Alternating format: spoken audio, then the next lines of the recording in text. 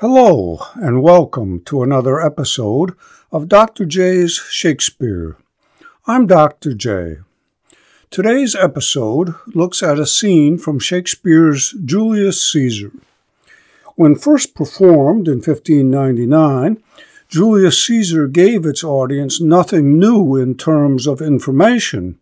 Playgoers then knew the story of Caesar's assassination in Rome on the Ides of March, as well as moviegoers today know the story of Lincoln's assassination while attending a performance at Ford's Theater in Washington.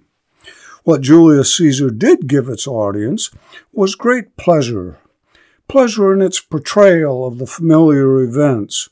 Pleasure in its multifaceted, clear yet ambiguous conceptions of the characters and their motivations. Pleasure in Shakespeare's rich, vivid language. An additional pleasure arises from the audience's experience of irony. The experience of irony that comes from the audience knowing what's going to happen when the characters they are watching do not. When a crazy street person confronts Caesar barely 100 lines into the play to warn him to beware of the Ides of March, that is, the 15th of March, the viewer's visceral reaction is almost physical when Caesar brushes him aside as a dreamer. This visceral, ironic pleasure, combined with a tangible sense of foreboding and the thrill of Shakespeare's language, permeates the scene I've chosen for today. It is the night before the assassination, almost morning, and Caesar is restless about the coming day. It has been a stormy night, and Calpurnia, his wife, has been talking of his murder in her sleep. Caesar sends his servant to his own priestly augurers to see what they have to say about the coming day. Calpurnia appears and asks Caesar not to go to the Senate house this day, telling him of the apparitions the watch has seen during the night. A lioness has brought forth young in the streets of Rome.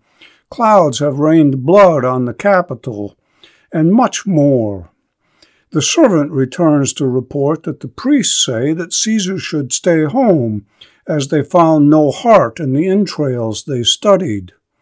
Caesar turns these warnings aside, saying he won't be a coward.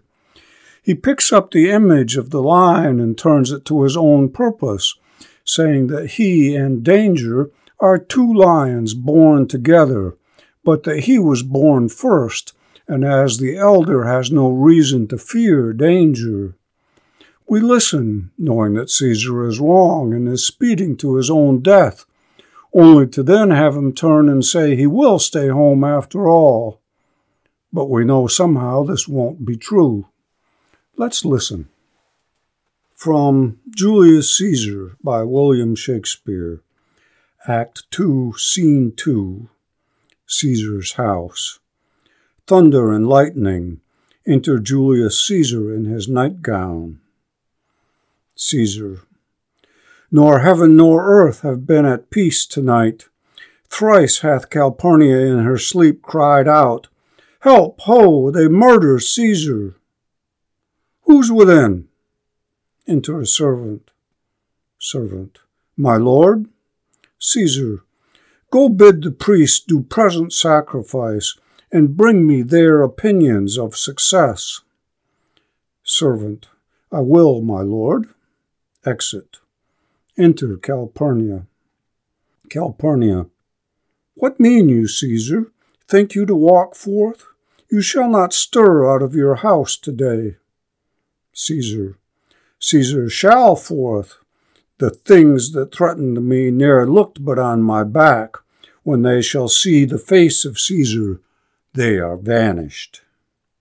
Calpurnia.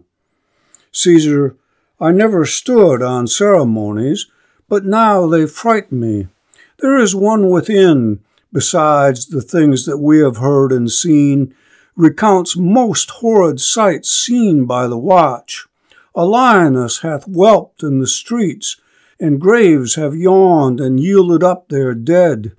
Fierce fiery warriors fought upon the clouds, in ranks and squadrons in right form of war, which drizzled blood upon the Capitol. The noise of battle hurtled in the air, horses did neigh, and dying men did groan, and ghosts did shriek and squeal about the streets. O Caesar, these things are beyond all use, and I do fear them. Caesar. What can be avoided whose end is purposed by the mighty gods? Yes, Caesar shall go forth, for these predictions are to the world in general as to Caesar. Calpurnia. When beggars die, there are no comets seen. The heavens themselves blaze forth the death of princes. Caesar. Cowards die many times before their deaths. The valiant never taste of death but once. Of all the wonders that I yet have heard, it seems to me most strange that men should fear, seeing that death, a necessary end, will come when it will come. Enter the servant. Caesar. What say the augurers? Servant. They would not have you stir forth today. Plucking the entrails of an offering forth, they could not find a heart within the beast. Caesar. The gods do this in shame of cowardice. Caesar should be a beast without a heart if he should stay at home today for fear. No, Caesar shall not. Danger knows full well that Caesar is more dangerous than he. We are two lions littered in one day, and I the elder and more terrible, and Caesar shall go forth.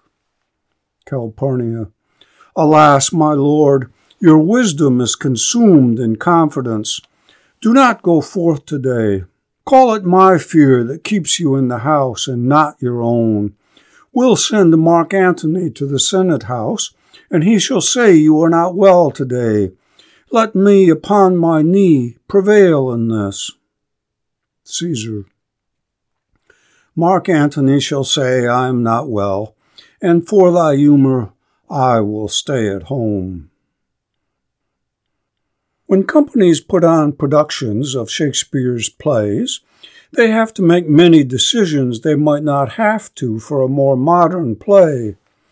What costumes should the actors wear, for instance? Should they wear Elizabethan dress? The original performers probably did, but because that's what everybody wore then. In that spirit, actors today would wear what everyone wears today, that is, modern dress, which some productions choose instead of Elizabethan dress. For Julius Caesar, another option is not only available, but obvious. The actors can wear the Roman dress of the time the play is set, that is, togas, etc. Such costumes, though, run the risk of dulling the senses and thus the audience's responsiveness, as togas are just pretty much white sheets. Another choice is to dress the actors in the dress of a particular historical time, but not Caesar's time. This can make the play seem more relevant. Orson Welles in 1937 used costumes suggestive of fascist Italy and gave Caesar the recognizable mannerisms of Mussolini. Other productions since have made similar choices, modeling Caesar after a historical figure or historical type who threatens democratic society with dictatorial rule. But the scene we've just listened to shows the difficulty of such an approach. Caesar here is quite human, appearing in a nightgown and fretting over his wife's dreams. He appears philosophical one moment and spirited the next, and it's difficult not to admire him. Cowards die many times before their deaths, he declares. The valiant never taste death but once, and we know this is true. We want in some measure for that truth to guide our lives. Is this a line, then, that we want to give to one we despise? Can we despise someone who not only says this, but lives and dies by it? When we listen, as Caesar declares that he and danger are two lions born together, but that he is the older and thus the stronger, we see the egotism and feel the irony, but there is the tinge of tragedy as well. Yes, Caesar must die, but do we then make a hero of Cassius, whose underhanded, manipulative plotting brings Caesar's death about? And why do we regret the part that Brutus plays in the assassination if Caesar's death is necessary? Or do we accept, resignedly, that yes, Caesar must die, and so must Brutus, though for quite different reasons? Julius Caesar the play involves us deeply in its politics and its ethics, but it doesn't tell us what's wrong and what's right, nor should it. Shakespeare's Julius Caesar, like all his plays and like all art, is something we experience. That experience changes us, but in what way each one of us only can say, and we can't even entirely say that. Until next time, I'm Dr. J.